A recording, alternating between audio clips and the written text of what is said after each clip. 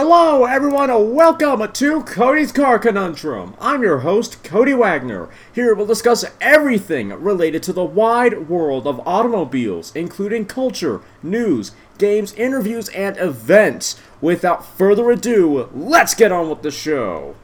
Hey everyone, welcome to this podcast. Today I have it's a bit of a short one, but I have another new car to talk to you about, and it's one that if you ask me, we never see new versions of this car all that often. At the very least, they're not talked about in the news all that often. So when Car Scoops decided to write an article, when Brad Anderson, one of the writers at Car Scoops, decided to write an article about this car, I was like, well, that's a little bit strange. There must be something to it then, if they've decided to write an article about it. And I am, of course, talking about a new track car, which is quite nice. I imagine quite a few of us are track rats here at this podcast. Maybe some of you are, maybe some of you aren't.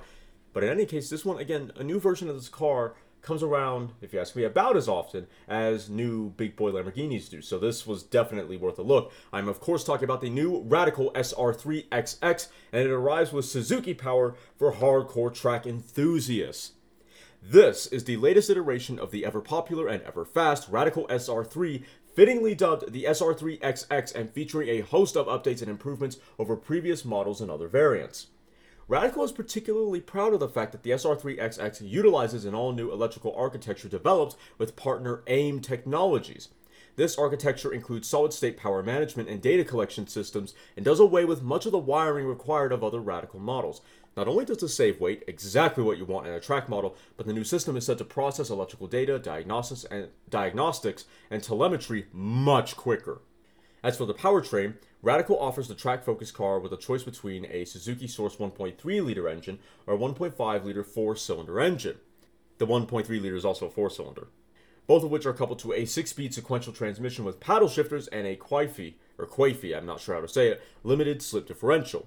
The entry-level 1.3-liter engine is good for 195 horsepower and rocks the car to 60 miles per hour in 3.3 seconds and up to a top speed of 141 miles per hour or 227 kilometers per hour. The 1.5-liter model is rated at 226 horsepower and hits 0 to 60 in 3.1 seconds. Not much faster, but when you have rear-wheel drive, you're only going to get that much faster with more horsepower. Look at the, C7 Z06 Corvette compared to the C7 ZR1. You can only go so much faster once you start adding a lot more power with a rear-wheel drive platform.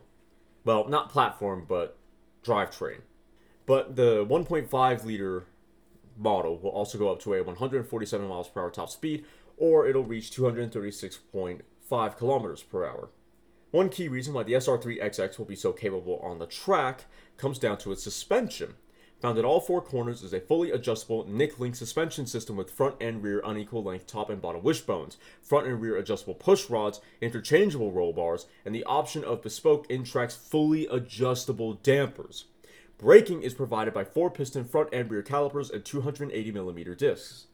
The interior is very bare and, no duh, it's a track car, and consists of not much more than a race-inspired steering wheel with a digital display and a simple center stack with buttons for the ECU, data, and lighting. A plethora of options are available. These include a spin-safe clutch system, carbon fiber front dive planes, or canards as I like to call them, an air jack system, FIA certified fuel cell, tire pressure monitoring system. There's a typo, it says type pressure monitoring system, which is quite weird. Tire temperature monitoring system, ride height sensors, and more. That is all the technical specs out of the way. Let's get on to the looks. So obviously, this still looks like a normal Well, I say a normal Radical. Radical doesn't look normal, but it still looks very typical Radical. It doesn't stray that far away from how Radicals have looked before, save for the lighting. In a similar way how bike fairings don't really change, they never really evolve, most of them look pretty darn similar, pretty much the same. The Radical body on the new SR3XX looks very typical Radical. It hasn't really changed that much, again, save for the lighting, which is much more modern, where, if I remember correctly, old Radicals, it was like three little circular lights and that's it. This new Radical it sort of looks like it has DRLs and then one massive light. And then even if we go around to the back in the photos here, I don't remember how old Radicals look. I guess it was a kind of a similar ordeal where it was just an assortment of multiple circular lights. This one has a single LED strip for the tail lights. A little bit more modern, quite simplistic, but the tail lights split two vents, a smaller vent near the top of the body and then a bigger vent near the bottom. So I quite like it, actually. The rear end doesn't have much of a face, but the design is nice and simple. I like it. And obviously it should be simple so that it can keep the weight down, but the rest of the body, moving on to the rest of the body, it's typical Radical. And I quite like that because I don't dislike Radicals. What's interesting to me is that it has a big kind of Viper RT10-esque roll bar structure, except it's actually useful. And it's actually braced with proper beams that hold it up, so it seems like it's actually useful. But inside of that, there's also a very Ariel Atom-esque airbox, which is a little interesting to me. I don't remember Radicals having that frequently, although they probably did, and I just never knew. But this does look like, given that it's Radicals, this is stating the obvious, but it does look like a very serious piece of machinery for track days, and certainly a good, from a lighting standpoint, modernization of older Radicals, and then even from a technical perspective of getting rid of a lot of wires and making it more electronic based as far as data collection and that sort of thing. This is a proper update to a Radical. This is a good update and way to bring the SR3 into the modern era. Good job, Radical. And actually, before we go, let's talk about the interior. It's bare. Like there's just a lot of buttons, which is as you'd expect. What's something I find interesting is that they have a very F1 style screen in the middle of the steering wheel. The steering wheel looks quite tall, but they have a screen in the middle of the steering wheel. Now, I would think that you wouldn't want to have a screen like that in the steering wheel because the steering wheel moves and it turns, and so you're not always going to be able to see all the information that you'd want to see, that you need to see. Whether that be RPM, whether that be gear, whether that be whatever other information you can put on that screen, you're not going to be able to see all the time because the steering wheel turns, so it's going to be upside down occasionally. So sort of like how people, when it comes to, sort of like how journalists, when it comes to performance cars, want column-mounted paddles rather than steering wheel-mounted paddles because those paddles move. I would feel that a similar logic would apply here. You would want a dash-mounted cluster rather than a steering-mounted cluster. But maybe it worked quite well. Maybe it works quite well for the SR3XX. Who knows? But anyway, I think this is a proper update to a Radical. It's not just we're going to add different lighting and then have this really cool paint scheme for press images and that's about it. No. This modernizes the car. Even if just a little bit, this does modernize it that little bit more. The only thing I have to wonder now is how expensive is it?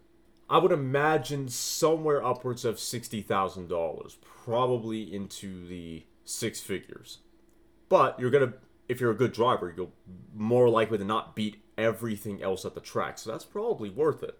But anyway, that is going to be it for this episode. I told you guys it was a short one. If you enjoyed it, and I hope you did, then please like the episode, share the episode, and follow the podcast. If you're watching on YouTube, then please like the episode, share the episode. Like the episode, share the episode, comment below, and if you would consider subscribing, well, I thank you. And if you do subscribe, please hit the little notification bell and then all notifications. That way you'll be notified every time I upload. If you want to listen to this podcast on the road but don't ever want the Podbean mobile app, no problem. Just boot up wherever you get your podcasts. Before you set off, type in Cody's Car Conundrum and then choose the episode you want to listen to. I'll see you all next time. You've just listened to me probably ramble about some cars, if I'm being honest.